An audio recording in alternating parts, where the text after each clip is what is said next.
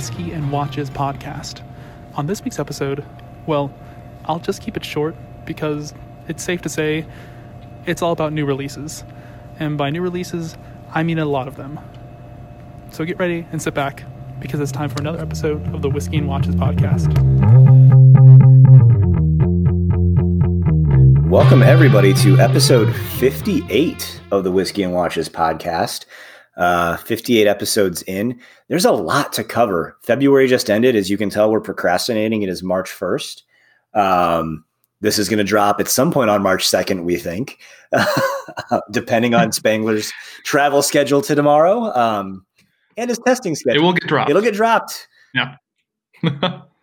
One of both tomorrow. It's going to be crazy.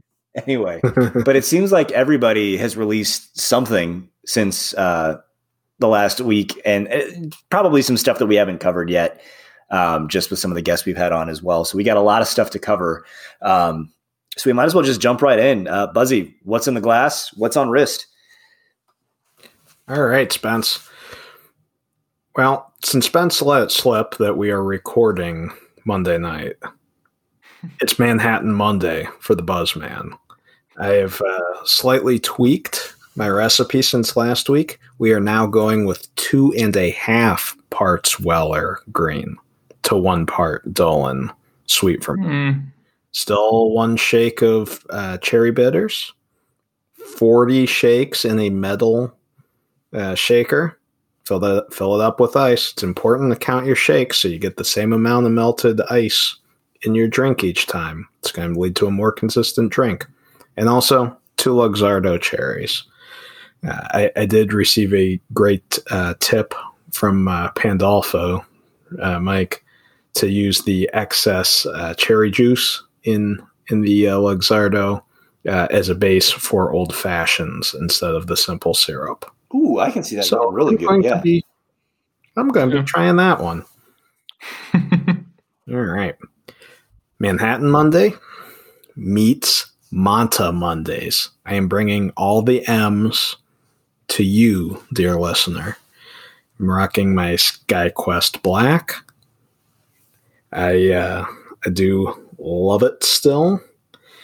You just can't beat that micro adjust. You can't beat the slip under cuffness of it. I actually went to work for a while today. It's kind of nice. So, yeah, SkyQuest.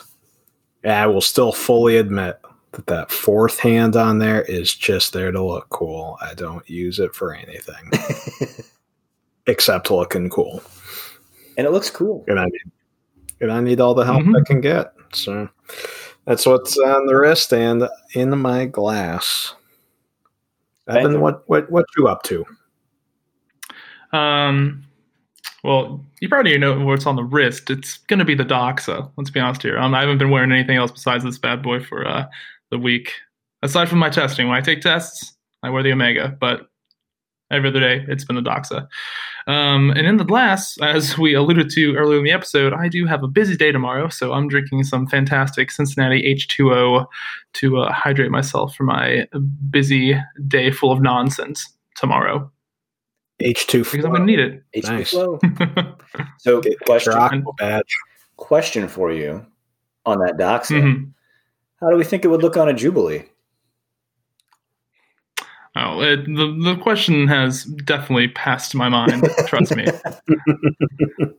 I need to get. That's the one thing I need to invest in is a straight link Jubilee or straight in link Jubilee. That's the one thing I don't have. I have like 4 different types of Jubilees upstairs right now, but I do not have a straight in linked Jubilee, which is what I need. So if this one is going to go on one, it's going to be going on that one. As I say, you need a straight end link for that, but also maybe one that goes from. Is it a 20 millimeter?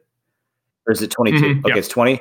Maybe one that extends from 20 to 24. Maybe use it on both the Panerai and the. Our listeners are still waiting for that Panerai on the Jube. Yeah, I need to take that plunge one of these days. I really do. But no, I've got this. If you guys, obviously the listeners, you cannot see this, but I've got it on a Stabe Milanese, which kind of changes it up a little bit. It does. A little bit of a change of pace. Still kind of looks Doxa-esque, but yeah, looks good. I've been wearing it on this for a little bit, and I've kind of been digging It's it. pretty legit. Yeah, it's a strap monster, at least for NATOs. Oh yeah, and yeah, for sure. All right, well, I will bring it home. I too have a Weller Manhattan, but I went quick and dirty today, so it is just like I said, I mix this visually. I know what color it's supposed to be, and if it's not the right color, I add more of whatever ingredient I need based on taste. That's how I get it consistent. I taste it. And I don't have a cherry because I don't have any Luxardos, and just didn't really feel like adding one in. And I went a little bit different. I went with my orange bitters tonight, so it's just a little bit different. But I'm really digging it. Got my ice sphere in my highball glass with the university's logo on it, and I am really enjoying that. And as we said today, it is March 1st, which means it is El Primero Day, if you will, or as Brodinky likes to mention, it is another chronograph came out first day. He was trolling us in his stories, which I would expect nothing less from our buddy Brodinky. So also saw that the contest winners have their straps in, and those look pretty legit. That was those look pretty sharp. So, but I have on wrist the El Primero Chronomaster 38. Which,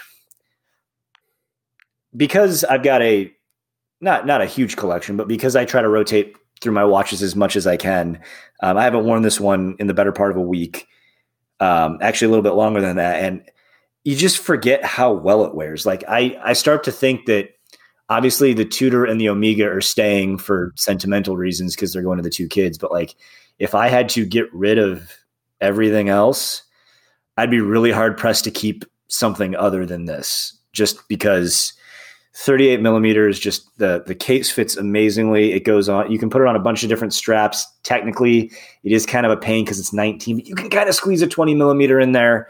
The bracelet's great. Just it wears amazingly well, and it's got that El Primero movement in it, which is just so stinking cool. Will be a little bit pricier to service when you need to service it down the road, but just absolutely love this thing. It's just such a classic watch. So that's where I'm at on it. It doesn't get enough wrist time because I don't wear it every day. Like, it's a watch you could legitimately wear every day. They say it's like 13, but like 2 of that is the crystal. It's awesome. I absolutely love this thing. So anyway, that's where I'm at. Yeah. It's El Primero Day. I was pretty pumped. My picture got picked up by Zenith again in their stories. Gotta love it. Gotta love it when one of the big brands, one of the big Hodinkee brands picks you up. Plus, wait, didn't we have one of our photos picked up by what's the thing that Brodinky was talking about? The shout out on on Everest, yeah. So that was fun. They did the best memes they've seen this month, and obviously our buddy Bro was featured in that. So was your authorized dealer. But they also picked up on the Snowdinky hashtag, which technically I thought we were the first to start. I was like, how's nobody done this? But I did go back and look on the hashtag. There were 2 other folks whose usernames escape me. I will mention them in the show notes or something, or we'll give them a shout out next week. Just because I'm not going to look it up right now offhand. But there were 2 other folks who've done that, like within a couple of days of me doing that on our account. But Snowdinky is a really fun hashtag, although I can't do it anymore because there's no more snow left in Cincinnati. Although there might still be a little bit from the big mound that was plowed at the end of my street. So if I really wanted to, I could walk 100 yards and my neighbors can all think I'm weird. But no more Snowdinky for Spence until next year. But I'm really looking forward to when we bring it back next season. That'll be a lot of fun. It's going to return. We're going to make it a thing again. Just like leather NATOs and what was the other thing we're doing? Leather NATOs, Jubilees, couple more things. Always. There's some more things. We're making things. Anyway. Well, speaking of things, we're going to skip Fresh Forum finds because there's just so many things that people have released lately. There's been a lot of new watches, some that we just have kind of with guests not covered yet. And then just some other ones that have released in the last week since we recorded last. So I think we should start out with some of the Orises, or Ori, as I like to call them, that we haven't covered yet. A couple of them have been released in the last couple of weeks. One's a little bit older, and I don't know why we haven't really talked about it yet. So we'll start with the new Carl Brashear limited edition in bronze. It's their Diver 65. It's got a newer version of the Caliber 400. It's the Caliber 401 because it's got the small seconds at 6. Navy blue dial, really cool. Bronze, comes on like a Marine Nationale elastic strap. Just a really good looking watch. What do you guys think? I mean, personally, when I look at this, I'm not the biggest fan when it comes to bronze watches in general. So that's already one little, I guess, demerit in my mind. I do, though, like the dial color, how it matches the bronze. I think dark blue, navy blue, and green dials go great with bronze, so they did a great job there. However, that being said, I don't know if I like the small subdial in the bottom because it just doesn't feel like a dive watch should have a small second subdial on it. Or maybe I'm just crazy in thinking that, but I just don't know how I feel about that. They've done it on other models, but it's more at 9 o'clock, and it's kind of like that little like pyramid whiskey thing. I know they've done it before. Yeah, and obviously Panerai does it at 9, and that's an iconic Panerai look. I just think this looks too much like I guess mid-century dress watch, small seconds at the bottom, and it just doesn't fit the aesthetic of a dive watch, in my opinion. You see, I will take the other side of that argument. I really like small seconds. I think that, and I mean, obviously, all this stuff's just aesthetics, right?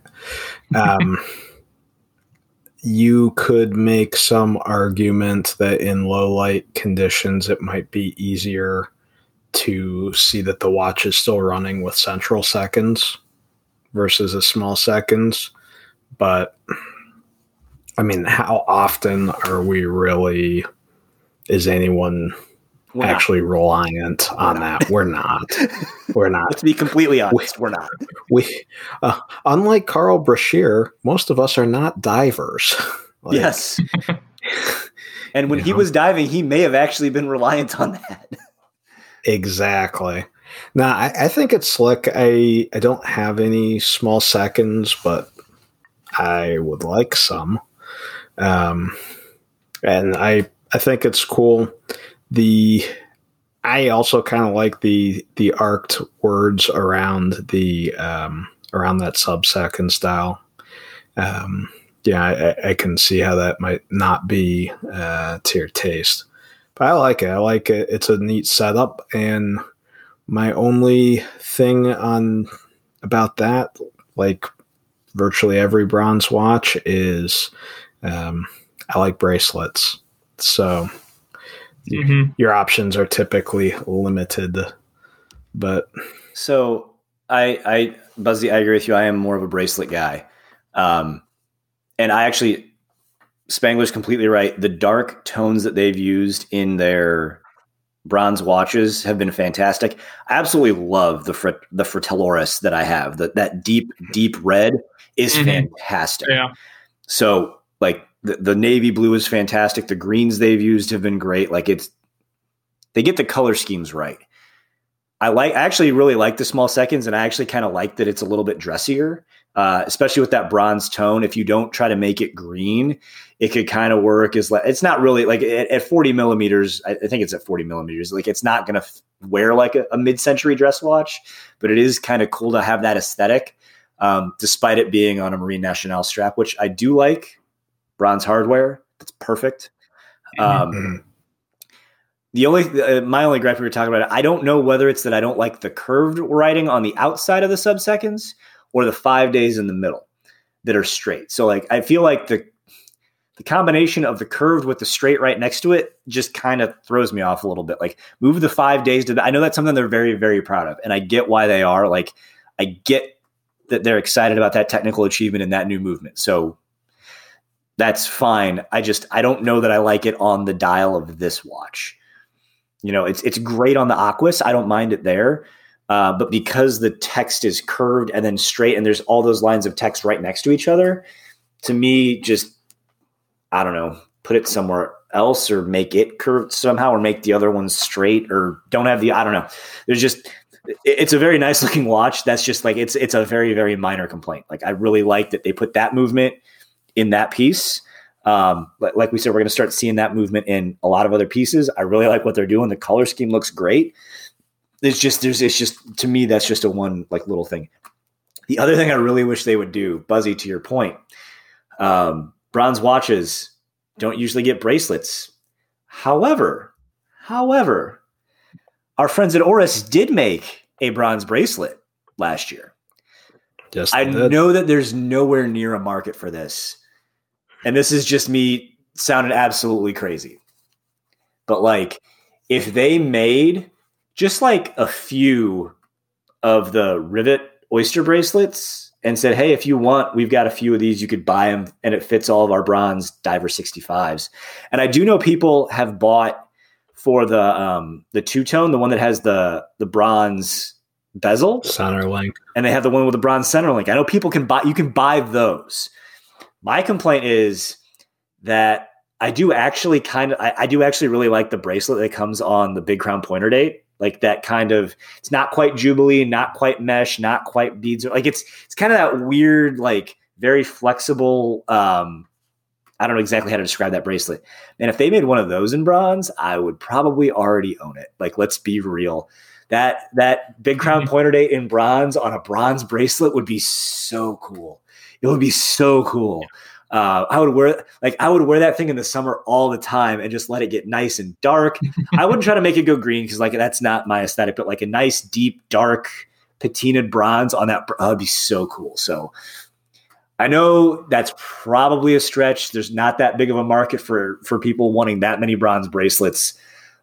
But if you guys ever decided to make a prototype and wanted to sell it, I'd probably buy the one for the Big Crown Pointer Date. Let's be real. Like if you guys did that, I would be interested. Anyway. All right. Okay. So last point on this watch though. Oh, Buzz, what do you got? I just wanted to point out the one thing that is very good here is we're starting to see the Caliber 400 get outside of its initial home of the new Aquis, and an LE makes perfect sense to do that. So, and they modified it too, which is great. They modified it for the small second, so that means they're going to probably modify it for other things, which is absolutely great. Like, not only is it going to find its way into other pieces, but like they're going to add modules to it and do other stuff, which I think is exactly what they're known for and what I'm most excited about seeing how they play with that movement. And you said one last thing, absolutely. Spangler. Yeah. Oh no, Buzz stole it. That was the exact comment I was going to make. 100%. Nice. That was exactly what I was going to say. Yep. Mr. Steele, your comments. Watch out, folks. So the next one that we should talk about is the Whale Shark limited edition that just came out, which is a cool piece. It reminds me a decent amount of the Carry Sport, kind of similar color scheme, which makes sense. It makes sense because whale sharks are pretty much that same color, but significantly different dial treatment, which is pretty cool. It's got like the kind of like the scales and the bumps that you would get on a shark skin, which it's pretty neat. It's a pretty good look. I'm more partial to the Carry Sport. I like their bright sunray finish, but it's neat that they're trying something new. It's a great color scheme. It's got the GMT feature. It's a great watch. I really like this one too. Yeah, I mean, when it comes down to it, this watch, I look at it, and this dial is freaking awesome. Like, I haven't really looked at the high-res photos of it until about right now, but it really does resemble, like, shark skin scale type stuff going on. And it's great. It also has a GMT on it, too, which is always a great feature to have. And, I like the Aquis line because they're dive watches that are great all-around dive watches for not too much money. Like, you're not paying $8,000-$9,000 for a sub when you can get this, and it does everything it's supposed to, which is why I love Doxa as well. Like, they're good all-around great dive watches for great value for the money. So I think Oris did a great job with this, and plus it has a ceramic bezel, which looks awesome on it. Love ceramic bezels. I would love to see one of these in real life, because the texture looks super slick, but I also love the record track grooves on the GMT. The minute track is a different texture, and they did the colors just so subtly where they work both of those bezel colors into the dial. Like, just very, very clutch. Just great work all around. I hate that I'm going to say this, but I'm going to use that WIS terminology here. But the pop of color with the orange. You did it! Looks great. I have to say it. I'm looking at it. It looks amazing. Great choice, Horace, on that orange pop of color. I think that we could actually play a different game. One of these days, I'll try to set up a bingo card generator that the listeners can do, and they can mark off if we use pop of color or plays with the light or anything like that, and then whoever gets bingo first, we can send them a Jubilee or something. That would be funny. One link. A Whiskey and Watches Jubilee. I'd be all about that. We can buy. We can send him one link to a Jubilee bracelet. Oh, that'd be great. And then so we're moving on. The one that was most recently released by Oris is their new Cherry Red Aquas. This is just a regular Aquas. It doesn't have the new Caliber 400 in it, but it's got it's the one that has the kind of Yachtmaster-esque bezel. I don't remember exactly what they call that. It's like a relief bezel, so it's like got the raised numerals on it. A nice deep red sunburst or sun ray finish. Like, actually, this of the three that have come out recently, this is, I think, my favorite. You don't see very many red dials, and you don't see very many that are like more of a subtle deep red. Like the Moser that came out, the Pioneer, is a bright red, like the shirt that, not that anybody can see, like the shirt I'm wearing. I mean, the Moser dial is a lot more attractive than the shirt I'm wearing, but I'm wearing a red shirt, so it is very red. This is a nice deep cherry, and I think just absolutely fantastic. This is the one I would like to see in person. Mm-hmm. Yeah, I think size-wise at 41.5, I think it's a much more reasonable option than I believe the previous one. The Whale Shark was 43.5. But you look at this thing, it just looks so sleek. Yeah. It looks so good. It looks just like a machine. And I'd love to try it out on the wrist because, the numerals pop and that bezel looks great. And I don't know offhand, but is this the first stainless steel bezel that Oris has done on one of these? They've done a couple other ones. They're not as common, but I have seen them before. Yeah. And I mean, not to complain about the 43.5 millimeter Aquas. We had one of the new Caliber 400 Aquases in, and 43.5. Like, I've got that picture of it next to my Tudor and my Omega that are both 41, and you're not going to be able to tell any difference. So the 41.5 is going to wear even smaller. Like, I would prefer that one, I think, over the 43, but the 43 is not huge by any means. It's not like a massive 43 millimeters. It because it has next to no lugs, and it's almost they have very short lugs. Mm-hmm. It wears really well, but that just means that this one at 41 will probably wear closer to 39, which we all know anything under 40, WIS go nuts for. We all know this. Yeah, 39, 38. That's utopia for the online WIS. So, yeah. Buzz, what do you think?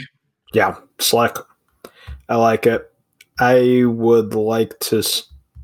I think that I would probably go with a different colorway. I would be more interested in that, just because it's a good red, but I'm also not. I guess I'm just not a red watch guy. I just don't. That's not the next color I need to build out in my collection.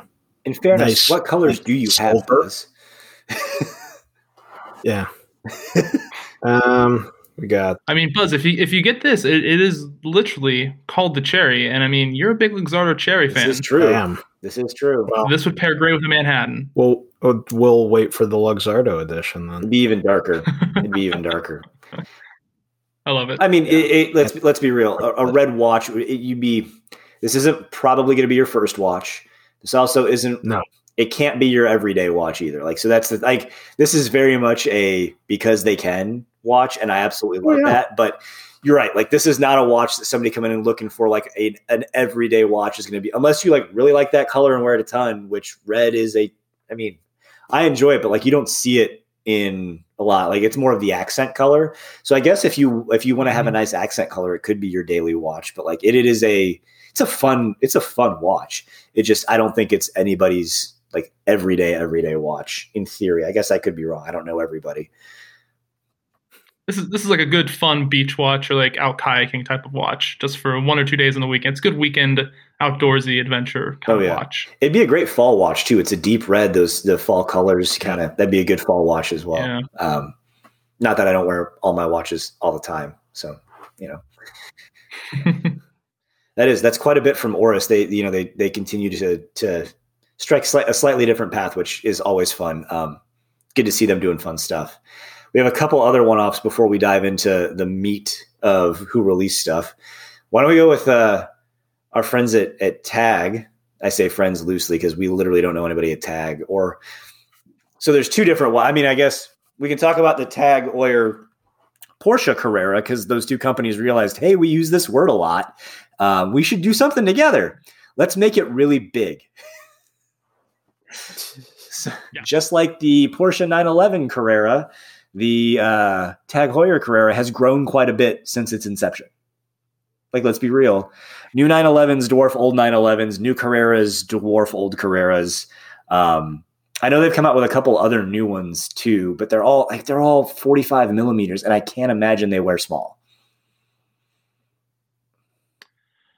I don't know. I mean, I've like seriously thought about these new Carreras and how they look and what they're going for. And obviously people ties in with the new Zenith Chronomaster Sport to Daytona.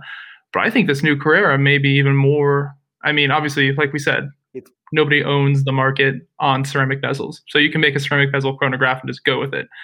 But this watch also has Daytona vibes to it. And I mean, I like the colorway. But you're right, Spence. The watch is big. It is. It's probably a little bit too big. But I'm a big fan of chronographs. I like where they were going with this. And we've seen from Tag they are able to do small scale chronographs with thin cases. And so obviously they can see how fast, like obviously the new Hodinkee, the limited edition that just came out, how fast those sell out. Obviously not with their 160th anniversary Carrera yet.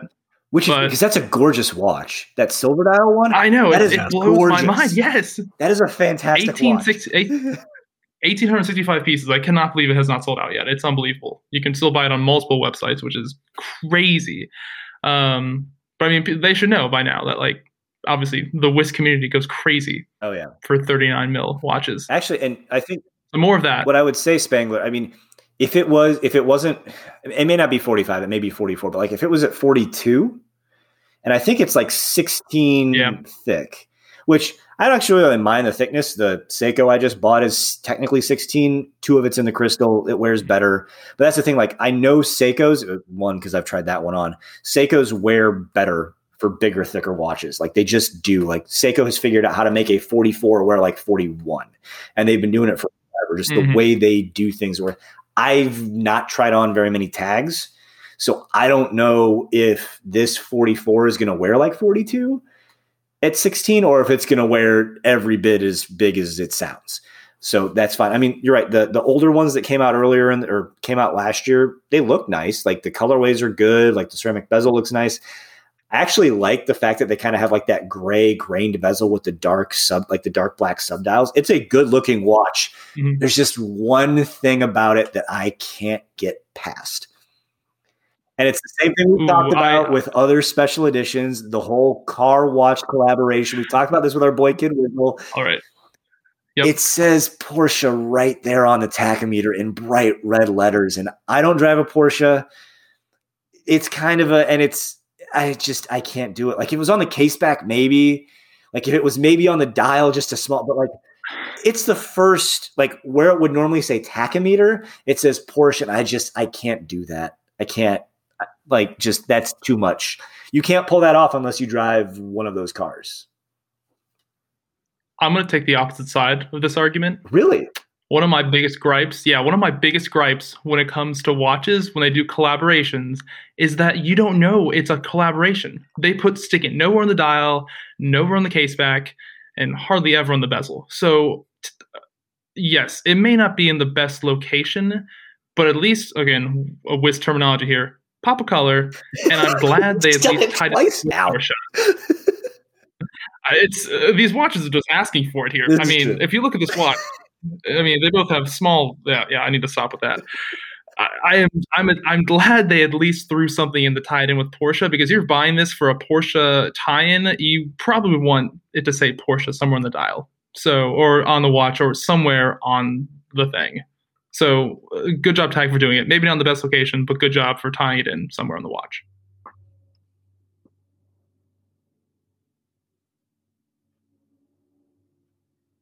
Does it come on a bracelet? I don't know. I think it does. Yeah. Oh, yeah, it does. Yeah. Yeah, I'm looking at these on Hodinkee, and they had a bunch of them on the straps. But yes, it does come on the bracelet. Ich möchte einen Porsche zu fahren, aber ich möchte keinen Tag heuer Porsche zu kaufen. So since nobody got that, what is you want to translate that, Google? Two mil light buzz. I would like to drive a Porsche. However, I would not like to buy a Tag Heuer Porsche. Nicht kaufen. Du hast recht, ja. Oh, geez. Genau. And I guess there's one more that we should talk about. The new Heuer Datograph for Crown and Caliber. Hodinkee. Both announced in the same week. And then I love did any of us? What? Go ahead. Did any of us get the whole "it's just going to have one subdial" thing? I don't think we did. Well, I kind of figured it might, because the Skipperera only had one, and there were there were the two articles about the Skipperera and its rise to prominence, and it being the most sought after Hodinkee LE. Just like, I mean, so maybe, like, I wasn't really thinking that it was going to, but it kind of makes sense that the signs were there looking back. But like, I don't know. What do you guys think about this one? Gorgeous. I mean, it's good looking. It is. It's probably a little pricey.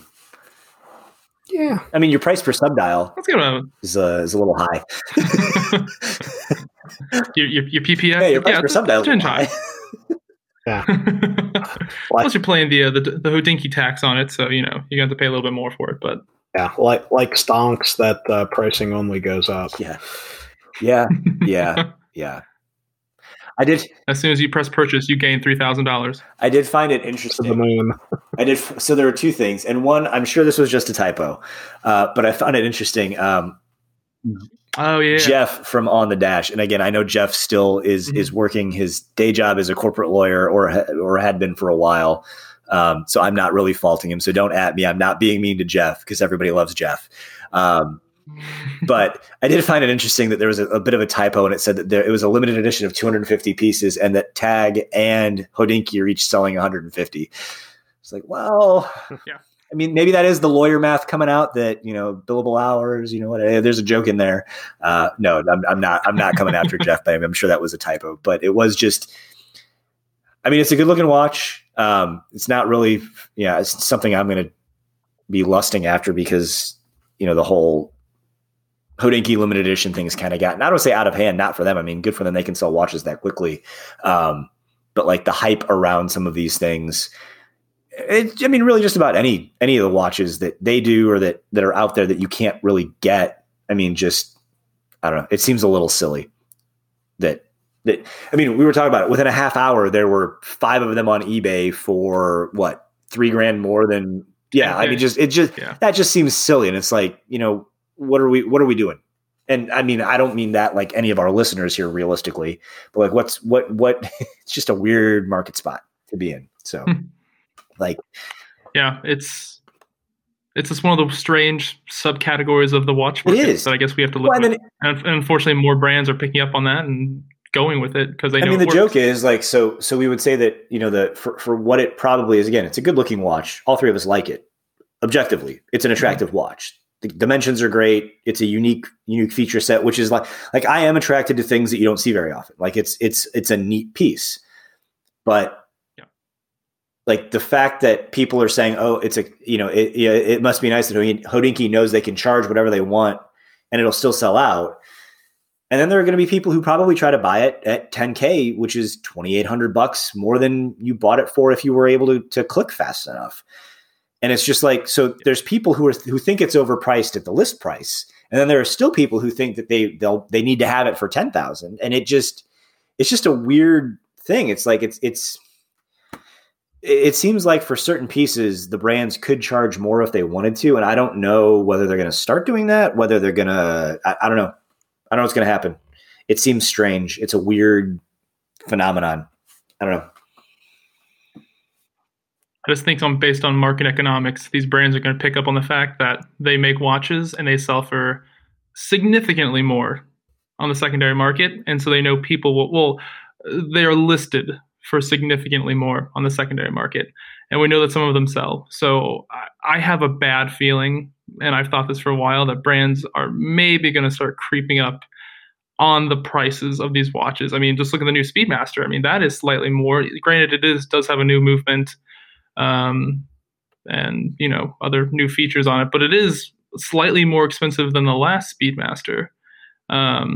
So I think brands are starting to pick up on the fact that people will pay more for watches than they may think they will, which is unfortunate, but just the way this hobby's heading, I think. I mean, I guess here's my question. This is before we get on to the couple more watches, since we're kind of on this topic with the Hodinkee release. And the other thing I'll say, I made the joke about Crown and Caliber. I think of all the things that could happen with or Hodinkee could purchase, Crown and Caliber, 1, makes a ton of sense. And 2, I have literally no issue with, because it's not like they're writing copy for used watches that they're selling. And the interesting thing is the market is so liquid with Chrono 24, with, all the different watch dealers that sell used. Like if Hodinkee and Crown and Caliber become slightly overpriced, they're not going to sell watches. So it's like, oh, prices are going to go. It's like, they can't, unless they're sourcing better stuff. And if that got out, then maybe they could charge a premium because they have better inventory, better product, if you will, or they're sourcing higher quality or, better condition vintage or used watches. But if they're not, like if I see a 5-digit sub on Chrono 24 and a very similar 5-digit sub on Crown and Caliber, the one at Crown and Caliber is 10% more, guess what I'm doing? I'm going to Chrono 24 and buying that one. So like whatever. Like this is a non-event. It's a non-event. So you're almost kind of shocked that like it didn't happen sooner. Not necessarily this pairing, but like the fact that they haven't tried to do anyway. But I guess here's my question. So we're talking about like scarcity in watches and watches selling for ridiculous stuff on the secondary market. And I know we have a lot more to cover here, so I'm going to try to make this brief for you guys. Let's just take a very basic Note 8 sub. Note 8 sub watch that is roughly $7,500 MSRP. Would you rather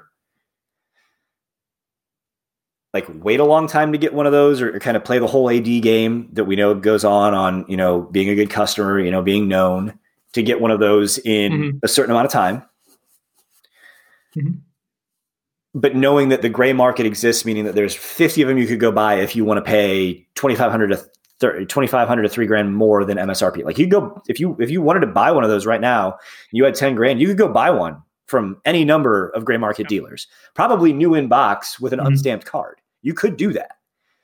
Or would you rather Rolex make more of them and charge, say, $8,500, but then just flood the market with them and say, okay, the price is up by $1,000, but it's now an $8,500 watch, but you can get it. Like you can go there, they're in the case. What would you rather have Rolex do? Would you rather have Rolex make that money, or would you rather have it be on the gray market? Well, I mean, as it sits right now, and this has been my personal opinion on this stuff for a while, I like to call that when you go into an AD and look, or like just browse a catalog and look at watches, you see ghost MSRPs. A No Date sub is not $7,500. A Daytona is not $13,000. Those watches are significantly more because we have to play the AD game and purchase other watches. So a No Date sub is probably around $10K if you're playing the AD game, and obviously Daytonas are probably significantly more than that. So $7,500 isn't $7,500 when you're looking at a No Date sub at an AD. Now, you can do the math and maybe buy some pieces and sell them and, get some credit in AD and then maybe get it and lose some money along the way. And you just have to play the math of whether or not you'll be saving more by buying through an AD and doing all that purchasing, or buying it through a secondary market and just paying straight up for one with the extra pricing on it. And then to answer your specific question, Spence, I honestly would love for them to raise the prices on these watches to make them more available. I think that would be fantastic. It's just the world we live in now that the prices are going up anyway because of the gray market. So, I mean, why not go up, but buy them for $80? I did look it up. Market. It is the No Date sub is now $8,100. So they did up it anyway, but it does have the new movement in it. So it's better than the old No Date, which I know was below 8,000. But yeah, I mean, it's just like still make it 9 and make it available. You can, yeah. I'd say go for that all day. 100%. I'd rather the people that do the manufacturing, that hold the intellectual property, make money instead of arbitragers. Oh, sorry. Yeah. I completely agree with that. I mean, not sorry. And we know from conversations we've had that Rolex does their quote unquote does their best to police that. And obviously there's the whole scandal with CD Peacock up in Chicago, which is be very interesting to see how it plays out. I did find it very interesting that now it's an older edition of Road and Track, but the first new edition that came out to subscribers of Road and Track, and their new kind of fewer issues a year, but thicker magazine, kind of more of a just a better magazine, if you will. There was a piece in there about the former head of Ferrari Ferrari USA, who after he was working at Ferrari USA, because Ferrari's how they sell the high end, really desirable cars is very similar to how you kind of see ADs selling the very desirable sport models to. Now, granted, we're talking about several $100,000 to $1 million Ferraris versus a $9,000 steel watch. So it's different. But this guy was essentially busted on like federal racketeering charges for essentially selling influence and helping people skip the line and working with dealers to get, so essentially creating a gray market for Ferraris. And I just thought it was really interesting that you have the lawsuit for the firm or the AD up in Chicago breaking within a month of me reading that article in Road and Track about Ferrari. And if you think about it, two of the most well-known luxury brands worldwide are Ferrari and Rolex. So I just thought that was very interesting. Just interesting to see those two things happen at the same time. But anyway, so I mean, I agree with you guys. Charge a little bit more, and don't have to make them readily available. Like they used to be available 3 to 4 years ago. Like they were. When I was looking for my first watch, when I ended up buying the Tudor when Pierce was born, I tried on a sub because they had one in the case. They had two. They had a date and a no date, and I tried them both on. And just that wasn't in my price range at the time. Well, I mean, like, woulda, coulda, shoulda, right? I mean, so anyway, just kind of one of those things. Like, you could try anything on. Like, it was all there. And then we were there a couple weeks ago, and like hardly anything in the Rolex case. One, because what comes in goes out. Like, it's what people want. It sells, but they also don't get as much in as they would like. So anyway. Moving from one black Tag Heuer, because I think that's what we started on, to another black watch. The IWC came out with a kind of throwback to their first ceramic chronograph from the 90s. Spangler, what's your take on this guy? Personally, I'm a big fan of pilot watches.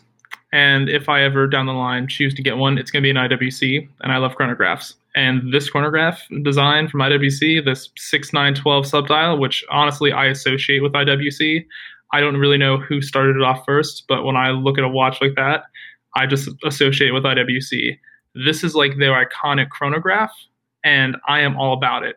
And the one thing that I really like about this watch is that it has the handset is more akin to the actual vintage handset, like that flat hour marker and the pointed minute hand. Even though I think on the originals, the minute hand was also flat too, like rectangular, but I still like the homage aspect of that hour hand. I'm shaking my head at you because the original, I'm looking at a picture of it on Hodinkee, and the original did have a point on the I'm saying the minute hand. I'm saying so.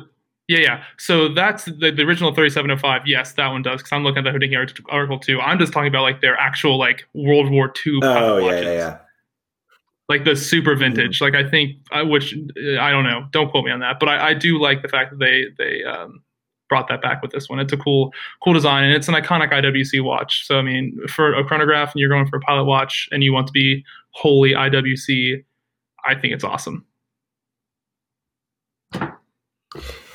Yeah. I mean, I'll be the first to admit that I don't fully understand IWC. I get that they're in Schaffhausen, but really other than that, it's just not a brand that resonates with me. Looks slick, though. Mm-hmm. I could definitely see how if you were wanting something like that would just exactly check all the boxes off.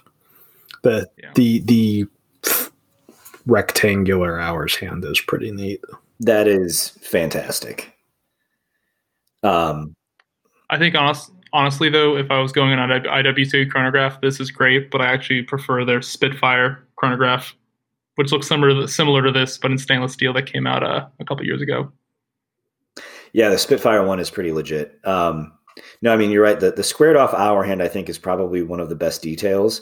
And it's interesting. They have a picture of them next to the original one, which I got to say, I mean, it's funny looking at them next to each other. It looks significantly larger, which it seems to be, but it's still only 41 millimeters, which is a fantastic size, especially for legibility on a chronograph like that. I mean, that seems like it's not going to be overly big. It almost makes me want to go back because I'm looking through the Hodinkee article, trying to figure out what the 3705 actually was. It looks like it had to have been like 38, which I don't know, man. I don't know what those go for. There were allegedly less than 1,000 made of those. So like, it'd probably be really tough to find one. Wow. But man, that look in 38 is amazing. So they're both good looking watches. Yeah. IWC is a bit of a blind spot for me too, because I know for a long time kind of what you got from a movement. I know they're upping their movement game quite a bit. And I know for a while kind of what you got for what the price was it just didn't quite seem to fit with me. And I think Buzzy, maybe this is part of it for you too.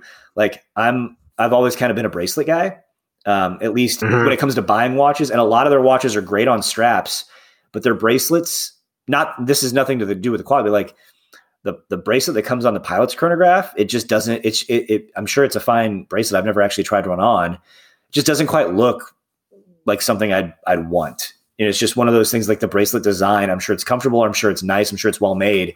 Like that watch looks great on a strap. And for that price, I think I'd want a bracelet that I would actually enjoy wearing. So I think that's kind of why it's a blind spot for me. That said, a ceramic chronograph, on the other hand, which my Tudor's a ceramic chronograph, you're not going to get a ceramic bracelet unless you want to spend a ton of money or buy a Rideau, which there's nothing wrong with a Rideau. I own one. Don't worry. Like, anyway, not a ceramic when I have the Diastar.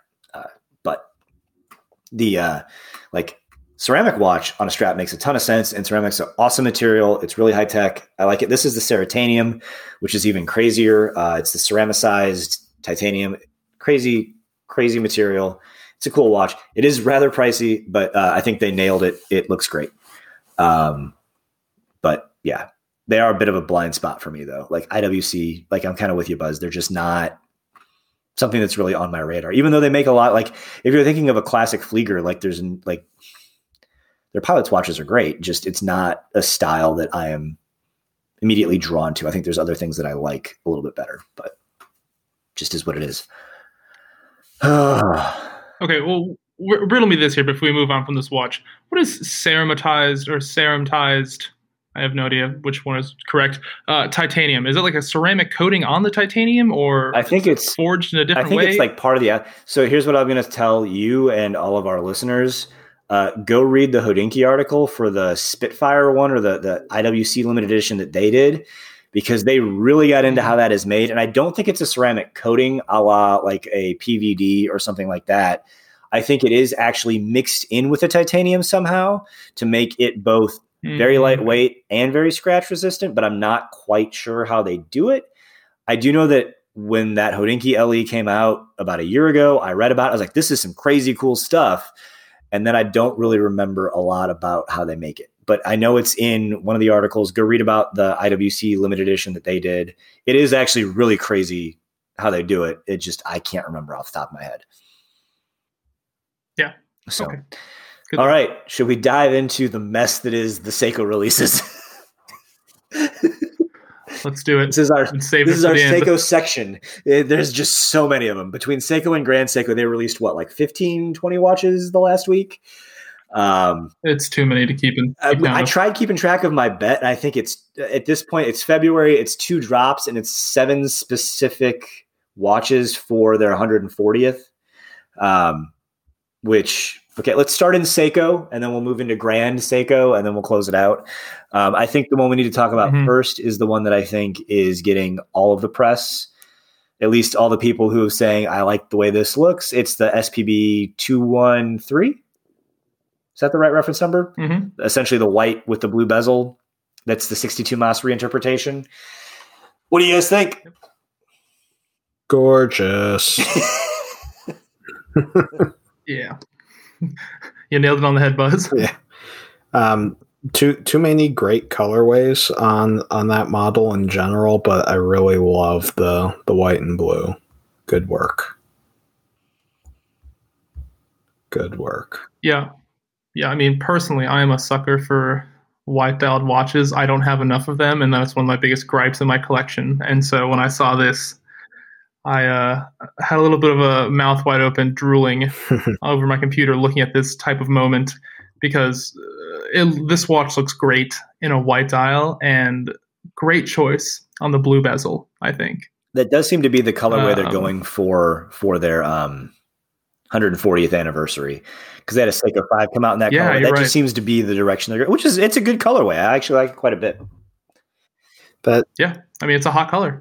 That Seiko 5 reference there, I really like that one too, although I don't know if I like the colorway enough to like hold my nose and buy one with that new Seiko 5 logo on it. I don't like that logo. It's trying too hard to be like the cool S from the 90s that would be graffitied on various things.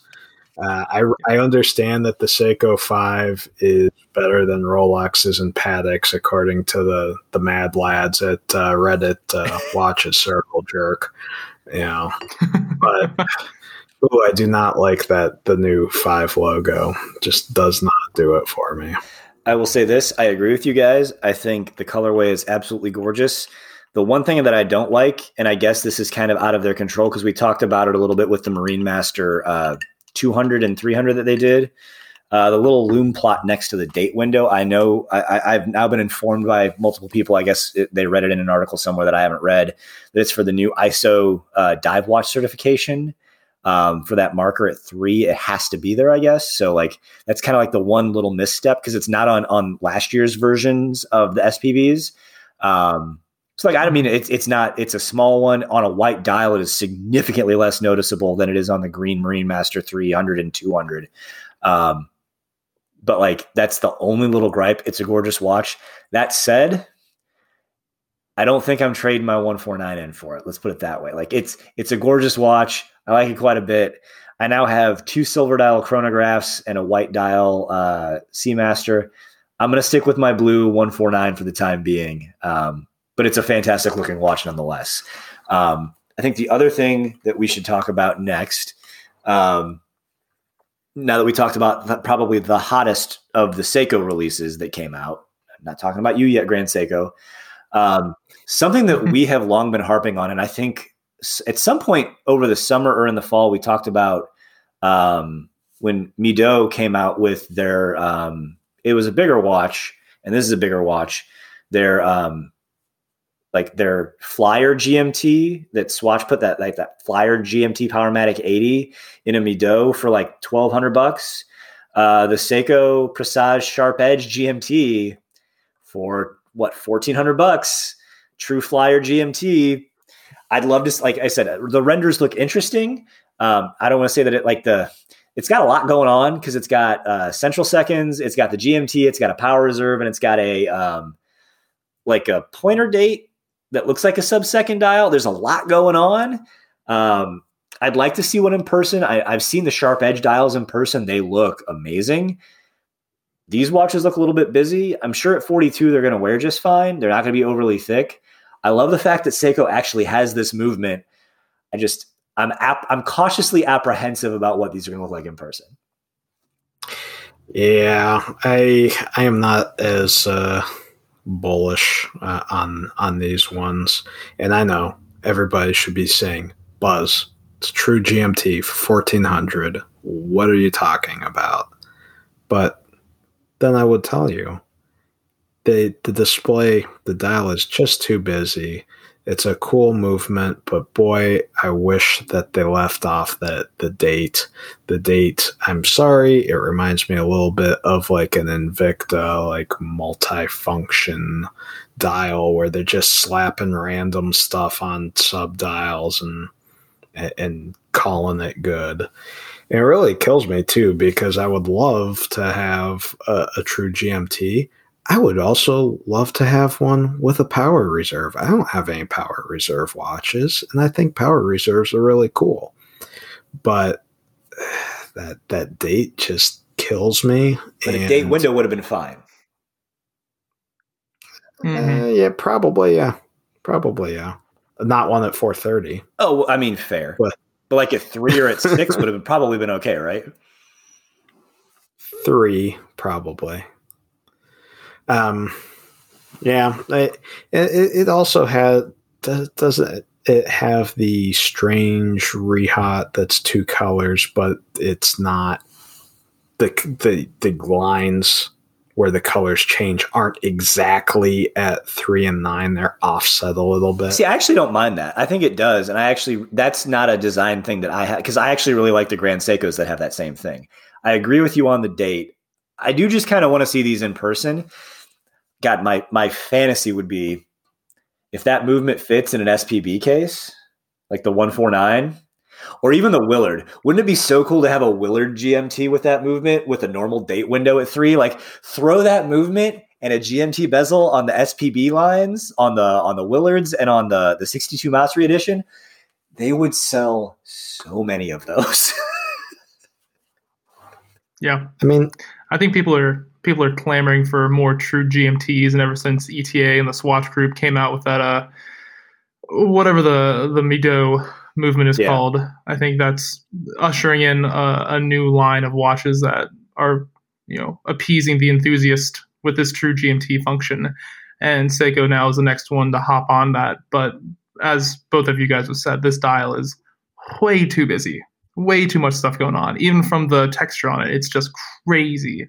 And I've got a couple other gripes with a couple of the Presage line Seikos that are super busy dials. Like they have a power reserve one that it's just got stuff going on all over the place. And we were talking before we started recording here, and just to keep it simple for a lot of these watches, just don't go over the top, keep it simple, go with what people like, and that's a formula that will work. And Seiko, you're almost there, but for me, this, like you guys said, this dial is just all over the place. So let me just pop something here, though, real quick. One of the things that I do know about Seiko is they have no qualms about selling their movements, or at least certain movements, to some of our favorite micro brands. Mm-hmm. And I know, obviously, Swatch Group is not going to be selling that Powermatic 80 GMT to anybody anytime soon. And I know that there's issues with Swatch and ETA selling stuff to other brands at this point. Anyway, do you think Seiko's got the balls to sell that to whoever wants to buy it? Because, I mean, let's be real. And this is not a knock on the Soprod that's in your Laurier Hyperion. It's a great movement and a great wash. Could you imagine that, though? I mean, I know they've used Seiko and now they use Miyota movements in some. This is, they went Soprod for the GMT. Could you imagine that with this Seiko GMT movement in it as a flyer and maybe a little bit more expensive? I don't know how much this movement costs Seiko. I mean, it's in a $1,400 Seiko. Do you think you could get that into like a $900 Laurier and have it'd probably be thicker. I think that's like a 13.5. But I mean, 13.5 isn't that bad. Like, what's the Laurier? How thick is that? Oh, it's thin. It's like 10 maybe. Okay, so maybe that wouldn't work, but like, I don't know. I think people. I say, Buzz, you got it. People could do some cool stuff with this, and like, come on, Seiko, sell it to people. I do of all the colorways, the black dialed one. I mean, I guess I'd have to see it. I do when I look at that. I do like that with the red GMT. I still think the dial's busy. I would have to see it on my wrist. The other colorways do not do anything. It's a very busy dial. I will say though, the time only or the time and date sharp edge pressages that I've seen in person, that dial is gorgeous. It does way more than it should for that price point. So there's a lot going on. Like I said, that date needs to be a date window. Like full stop. Yep. It needs to be a date window. Or nothing at all. Yeah, that's fine. It's okay. That's fine. It's okay to not have a bunch of fiddly bits. It's okay. Shall we move to the Grand Seiko? Are there any Seikos we're missing? To the mountains. Oh, yeah. To the mountains. To the mountains, but with divers. The mountains, absolutely. Mountains with divers. Oh, and shoot, there's alpinists too. Crap. We may have to cover Grand Seiko next week. Okay, so are we doing the mountain diver or the mountain alpinist? I mean, I was thinking the alpinist. Okay, let's start with the alpinist. Let's go with the alpinist, and then we'll talk about the mid-tier Willard after that briefly. Yes. What do you guys think? I think they're great, to put it lightly. It almost gives me the same feeling when I look at this watch, especially like they came out with 3 dial options: the green, the black, and the cream. I'm looking at this personally, and the cream is leagues above the other two, in my opinion, in terms of how it looks. Obviously, there is a tinge of Fotina on it, but I'm in the camp that I don't really care. I honestly kind of like it. If you're going for that aesthetic, rock it. Who cares? You're not going to try and pass this off as a vintage watch, and no vintage watch enthusiast is going to think this is vintage. So what's the big deal? It gives me sort of the same feeling I got when I saw the Green Willard come out last year. These watches look great. They look like vintage style alpinists, and Seiko did a great job of this stuff. And again, we were talking before the show, the one thing they could have done is just not have the date window on there. And that is my biggest gripe about these watches. But aside from that, I honestly, it's not even the biggest deal in my opinion. I just think it's one small thing that they could have changed. But, I think these watches are great. Seiko did a great job with this. Yeah, I like it quite a bit. I would not go with the cream because cash does not roll everything around me. I'd go with the gray dial. I think the date's fine the way they did it. I mean, obviously the date would be more true, but I think it would be cool to have an alpinist logo on there, somewhere. That would be cool. Throw the pro specs on the case back or something. But that's pretty. I mean, I'm not gonna say it's hard to beat because it's a niche product, right? And $750 can buy you a heck of a lot. They can. But I think it's very neat for what it is, and it's also just very nice, very nice change that you're not getting like wrung out to dry just because like they've got something that is vintage-esque. I mean, they could have pumped the price up on this more. Well, so they did on the one. Yeah, we'll get into that in a second. And I mean, which one was it? It was the one that was kind of the true. It's got a different movement in it, which doesn't really justify the price increase. And it's the one that comes on the bund and the leather. It's like the original.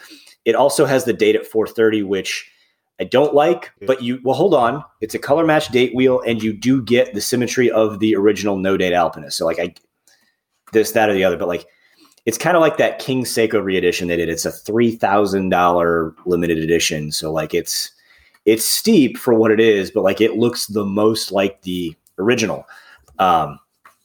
But I mean, that kind of being said, the date, the not having the Alpinist logo, we were talking with Mike Stockton, or I was via text, because he conveniently wore his original Alpinist the day before, or the day that Seiko was releasing theirs. I was like, funny you wore your original Alpinist that you've got the day that this comes out. He goes, yeah, I may have known it was coming, being it. Yeah, well, he actually did the write-up of them for Fratello, which I was kind of expecting him to. Yeah. Because it's funny. I joke, I was like, article, vintage Seiko. It's got to be Mike. Yes. Like, anytime I see anything on Fratello about vintage Seiko, I was like, that's you, isn't it? Like, I don't have to open it. Like, I know you wrote this, which is great.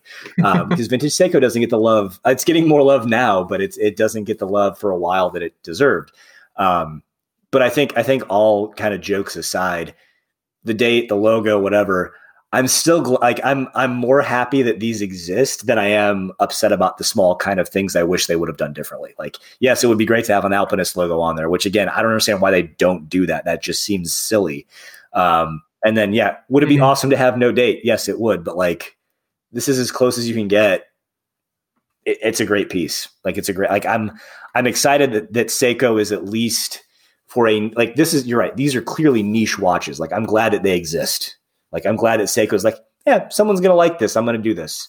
Like, that's really cool. That's really cool to me. So before we move into Grand Seiko, we should talk about the Mountaineering limited edition Willards or one limited, one not, that came out, which this Buzz, I don't know if this like kind of meets your question, your bet or not, because like, I'm sure they're going to come out with new colorways, probably to help you out for the bet on the more expensive versus less expensive, and probably to help me out. There's a blue and white Willard coming out. There's a blue and white one coming for the 140th. There is. They just did the SPB. There's a blue and white one coming out. Just wait for it. If you like, you're like, oh, I like the blue and white color combination, but it's not a Willard. Give it 2 months. It'll be out. Like, just let's be real. They're coming out with it. Just like they did with the blue and gold colorway for the 55th Divers on the Willard 2 months later after the SPB 149 came out. They're going to do it. Just give them time. It's kind of like in that mid tier. It has the date at 430, which we don't really like.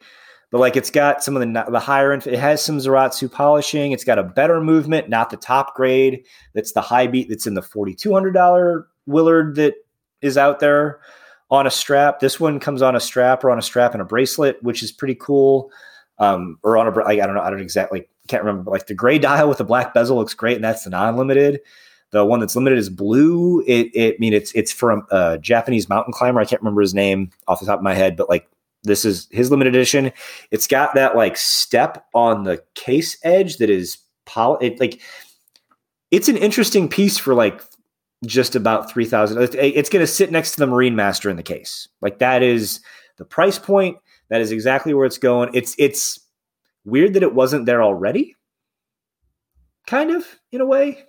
Although they just started coming back out with these in the last 2 years. But like, it's weird that they've got like, hey, if you like the Willard and don't want to spend a lot of money, or it's still a lot of money, but like, you want to spend the least amount of money, there's this one for $1,300. If you want to spend a little bit more, but not quite a lot, there's this one for like $3,000. And if you want to spend a lot of money, we probably, like, let's be real, they're assuming that these have all sold, but you can find them There's this one for $4,200. So depending on what your budget is, if you really like this case shape, and they're all different sizes, there's 42, 43, and 44. Like it's a weird strategy. Bold move. Yeah. Pat. Is that right? Right. Yeah, you're right. Bold move. Let's see if it pays off for them. I don't know. It is a very strange strategy, but we've seen Seiko been doing this with a lot of other model lines recently. So I guess this is what they're going to be trying to rock with here in the coming decade. But yeah, like you said, Spence, you have 3 different pricing options for these Seikos. You have like the $1,300 one, this one for $3, I want to say $29, somewhere right around that, and then the $4,200 one, which you can get at our friends RMP right now. And since I've actually looked into it, yeah, you actually can get that for a much better deal, secondary too. So if you are interested, they're out there for pretty good deals. The one thing that like makes me just wonder is that it's a pretty big jump from the $1,300 to the $3,000 one.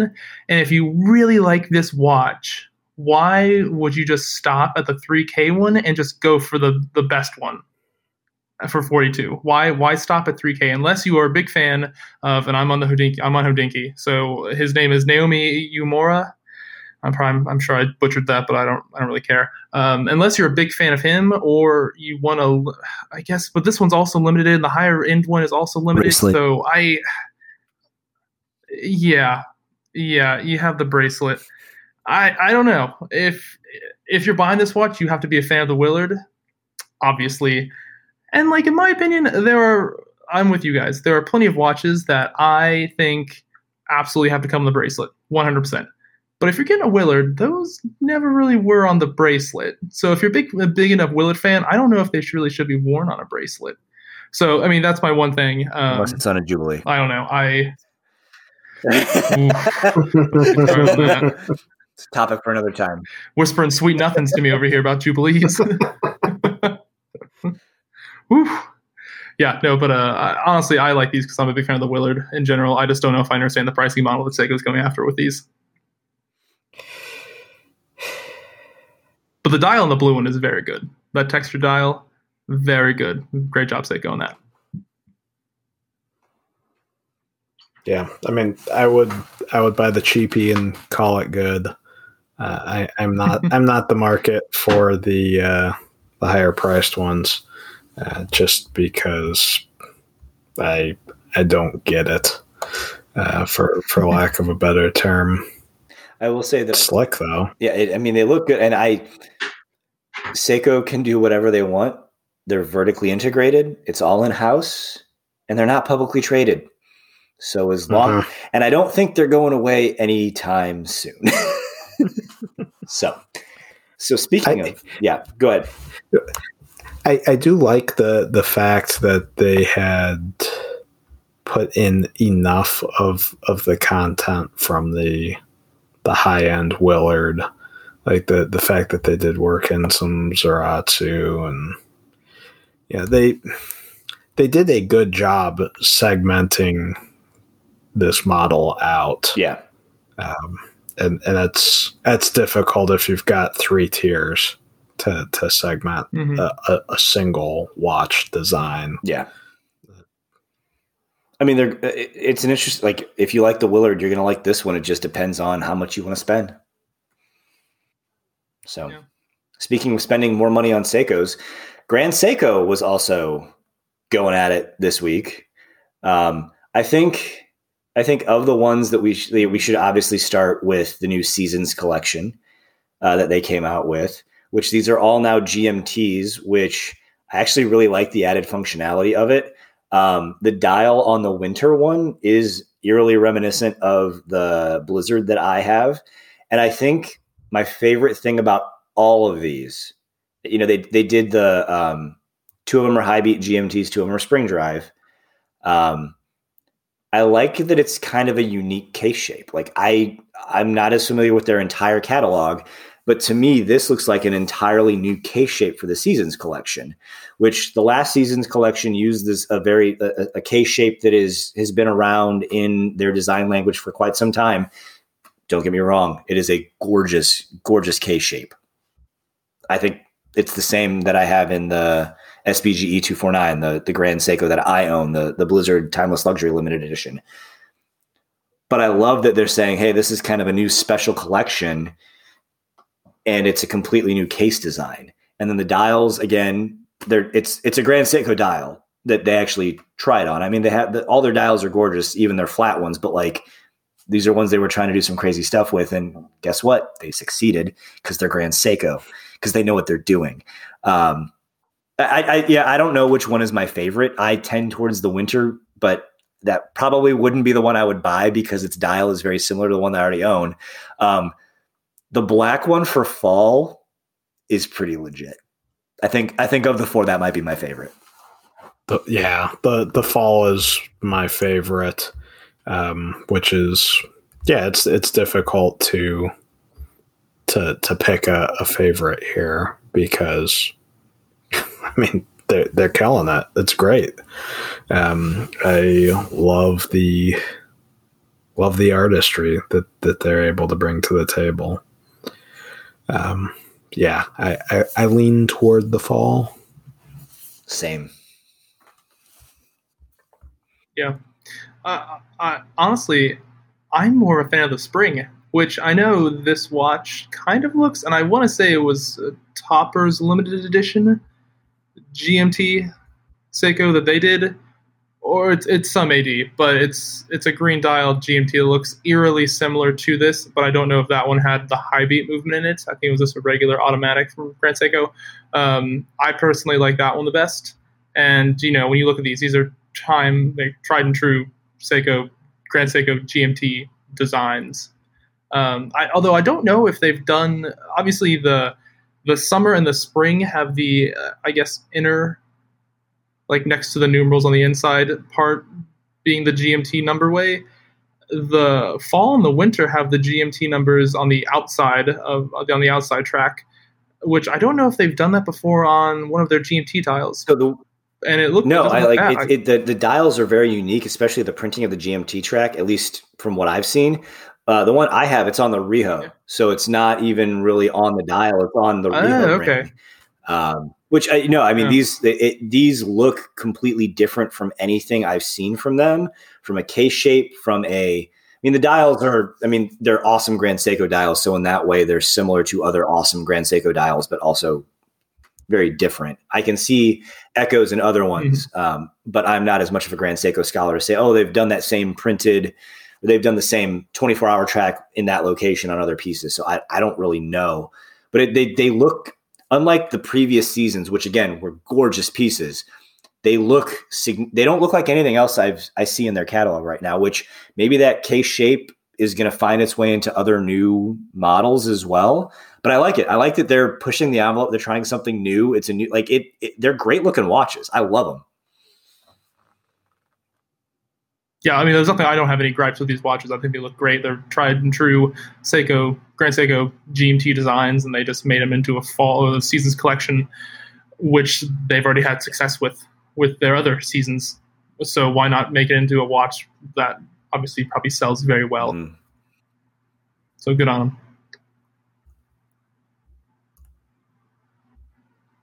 They've done a couple tree rings, huh? Well, we should. So before we hit the Granddaddy, we should hit the new sport one that they did.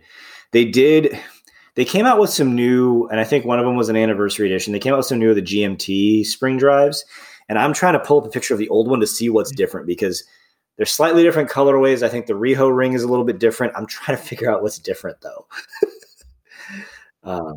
Did they decrease the size on it, or is it the same size? I don't know. Give me a second. Yeah, this was one of those releases that I saw, and I said this before on the podcast. I'm not the biggest fan of Grand Seiko Sport GMTs.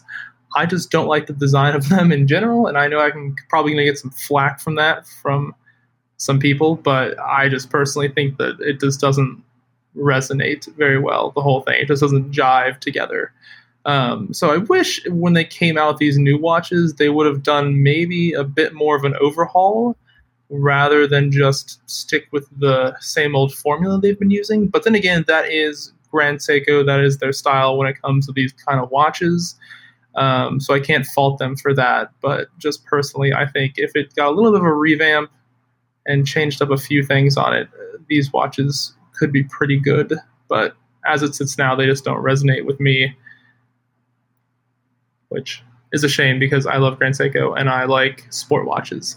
So I just wish they'd come out with one that, or more of them that would speak to me, because I think personally the best watch they have out right now is the Spring Seasons Edition, the SPGA 413, I want to say, off the top of my head. That watch is fantastic, and it's the one that our friend Bro has. Yes, he does have that one. And that is more of a strap beast than I think we all thought with the pink hue. It looks great on a lot of stuff. So two things. One, I still can't find them on the website, and I can't find them on another, like, they're out there. There's something new about them. I don't know what it is. We'll move on because we're running short on time. We forgot about the white. What a Seiko thing to do. There's something different about them. I don't know what it is. They're clearly new, but they're not. Anyway, before we get into the tree rings, which gorgeous, the white birch, everybody, which has their new high beat caliber with the new escapement. Some people are saying that this dial might even be better than the Snowflake. I've not seen a Snowflake in person. I've not seen this in person. Really excited to see this one in person, but it is almost $10,000. It is pricey. I know they got to make the money on the new movement that they put in it. It is gorgeous, though. I mean, I'll give them that. Like, their dial work is still just unbelievable. Yeah, it is what they're known for, and this one is just fantastic. They did a great job on it. And I mean, a lot of the Grand Seiko dials, like, you kind of have to use your imagination when they say it looks like, a Mount Tawate or what have you. This one, you look at this, it looks like bark on a tree. It really does. It looks like birch. This one, you can look at that and be like, oh, yeah, that kind of looks like tree bark. And obviously the new movement is great. 80-hour power reserve, fantastic. I have no gripes with this watch. I'm with you, Spence. I would really love to see it too, because it looks gorgeous. Yeah, it looks gorgeous. Buzzy? Yes, please. That's the incisive commentary that you get following this podcast. Incisive to the point. They can do little wrong. They really can. I'm certain they could do wrong if they tried to, and it would be like the best wrong anyone's ever done. Grand Seiko is a brand that we truly do not deserve as watch enthusiasts. So clutch. So let's get to the piece de resistance. I don't know if I'm using that correctly. The tree ring. Tree ring platinum anniversary edition, although it wasn't a Seiko, so we're not going to count it for the lead pipe lock. Was it my lead pipe lock? I don't know. No, that was my lead pipe lock. That was something else. Anyway, the platinum tree ring anniversary edition. Oh my goodness, is this thing gorgeous? But oh my goodness, is this thing expensive? It does not count as a wooden watch. I just want to make that really clear. Yes. Wood-inspired watch, which seems like it would be a better watch than an actual wood watch. Wood. How you like that for a tongue twister? That's the sort of juvenile stuff you sign up for when you listen to our podcast. This is why we pay the big bucks, Buzz. That's right. It's so good looking, though. It's such a good looking watch. It's so subtle. You really think so?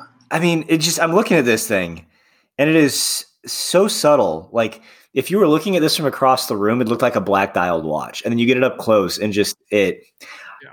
I'm not gonna say never say never, but like, there is a very, very, very high probability that I'm not going to see one of these in person. I would absolutely love to, because like, it looks like it's one of those that's going to absolutely just be unbelievable. if you can see the dial in person. I mean, platinum case, really awesomely shaped case. And here's the weird thing. Does that picture kind of look like if you threw a dive bezel on, it looks kind of like a skin diver? Like, not to insult this gorgeous Grand Seiko dress watch, but like that kind of looks a little, it looks a little like my SPB 149 from the side, which is a great case shape. Don't get me wrong. But rendered in platinum, $59,800. I'm never going to see one of these, but with their new caliber in it, I mean, it looks absolutely unbelievable. I don't think I would go that far as to call it unbelievable, and it just is one of those ones that doesn't really resonate that well with me. Also, why the hell is it $60,000, Seiko? That makes no sense. I mean, I look at this watch and it's a great looking Seiko, or Grand Seiko. Everything about it is just perfect. Numerals, hands, indices. It's great, but to me, nothing pops. It's designed really well, but nothing about it really pops. And sure, the dial looks great, but I feel like you have to get up close with a magnifying glass to see some of these details. Because, like you said, Spence, you see it from across the room, it's just going to look like a black dial. But even like I'm looking at these high-res photos on Hodinkee, like some of these texture things on this dial are hard to see even from, I don't know, centimeters away. But I can't argue with the design quality of this watch. I mean, it's designed perfect. I just don't think personally anything about it really pops for me. And, you know, this is one of those scratch your head type moments, but why is this $60,000? I mean, understand it's a limited edition, and we have talked about limited edition culture when it comes to watches and sort of the free reign it gives brands to charge whatever they want to charge for it. But I don't know. This one's sort of just a head scratcher for me. It's a beautiful watch. At least it's in platinum, right? I mean, at least it's in platinum. At least you get some bang for your buck when you're buying this thing. Yes. Yeah, I would not think about it whether it makes sense in the context of buying it for $60,000, because it has to make sense in the context of this is an LE to kick off, you know, the new Series 9 stuff. Yeah, it's meant to be a show off piece, and the whole 140 of them that they make are going to go to people that would much prefer the watch versus to still have their $60,000. I mean, it's purely a show of force and of skill, and in as much as that makes sense, it's a watch that makes sense. So here's one thing I will say that I am noticing even in the high-res Hodinkee pictures. I would agree with you, Spangler. The dial is still very subtle. However, it does seem like they're highlighting that the brushing on the case is also kind of reminiscent of the tree bark or the tree rings that they're sewing. So my guess is that is probably very difficult to do. I don't want to say that it justifies $60,000, but I'm looking at that saying there's something more to the brushing on that case. Yeah, I'm looking at that too now that you pointed it out, and yeah, that brushing it is different. It's going in different directions. So there was definitely some thought put into that. The more I look, I mean, it's Grand Seiko. You know, there's thought put into it. There's probably there's more thought than there is in a lot of other people. Like I want to be in a position. I don't want to say I want to be in a position to buy no, but like I would love to just see one of these somewhere. Just see it somewhere. And the funny thing is the person, the person wearing that, that watch is for them. They don't and that is, this kind of goes back to what we were talking about earlier. And I guess we can close it out on this. And I'm glad we talked about this watch last, like spending whatever you want to spend to get that hype sport Rolex, Nautilus, whatever. That's cool.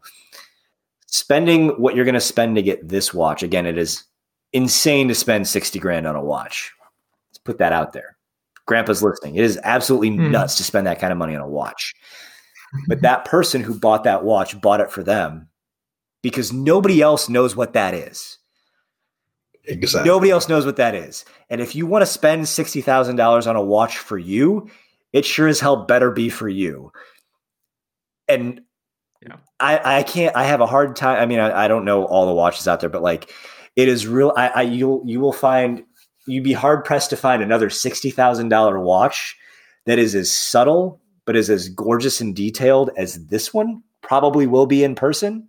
I could be completely wrong on that. I have not seen in person. That watch is for the 140 people who are going to buy it, and they don't really care what anybody else thinks. And I love that. Mm-hmm. And I want to meet. It's always good to highlight one of the golden rules of watches. Buy what makes you happy. Even if it costs $60,000, if you have the means, go for it. And on that note, in case anybody's listening, if any of our listeners were on the fence about that $60,000 Grand Seiko, you go for it. And then you come to Cincinnati and show it to us. We want to see it. Hell yes. Open invitation. And on that bombshell. Yes, it's time to end. Thanks, everybody, for tuning in. That was a long one. Thank you, Seiko. Have a good one, everyone. See ya.